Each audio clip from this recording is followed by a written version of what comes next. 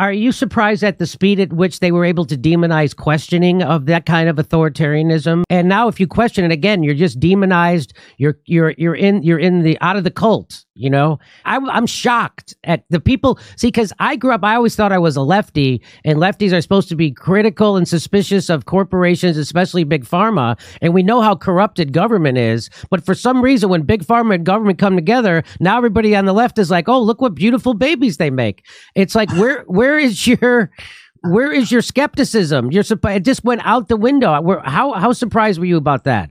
People from the left who are supposed to be doing critical thinking, who are supposed to, be suspicious of pharmaceuticals. Look, the 4 companies that make all the vaccines that are mandated for our children, Sanofi, Merck, Pfizer, and Glaxo, are serial felons. Those companies have paid $35 billion in the last 10 years for criminal penalties and damages for lying to regulators, for defrauding science, falsifying science, for killing hundreds of thousands of Americans knowingly. They're the ones who started the opioid epidemic, which, Johnson & Johnson were right in the middle of that, which kills 56,000 kids, American kids a year. That's more kids, American kids, than were killed in the 20-year Vietnam War.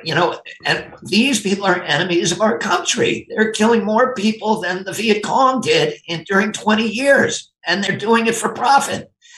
And everybody knows they lie and cheat and steal about everything, that they are criminal enterprises. You think, does it make any sense that the companies that behave this way with every other product, and when it comes to vaccines, where they know they can never get caught, I know. Suddenly they find Jesus and they're like, okay, this time we're gonna do everything right, and we know they're lying. I mean, look what happened to Maddie DeGarry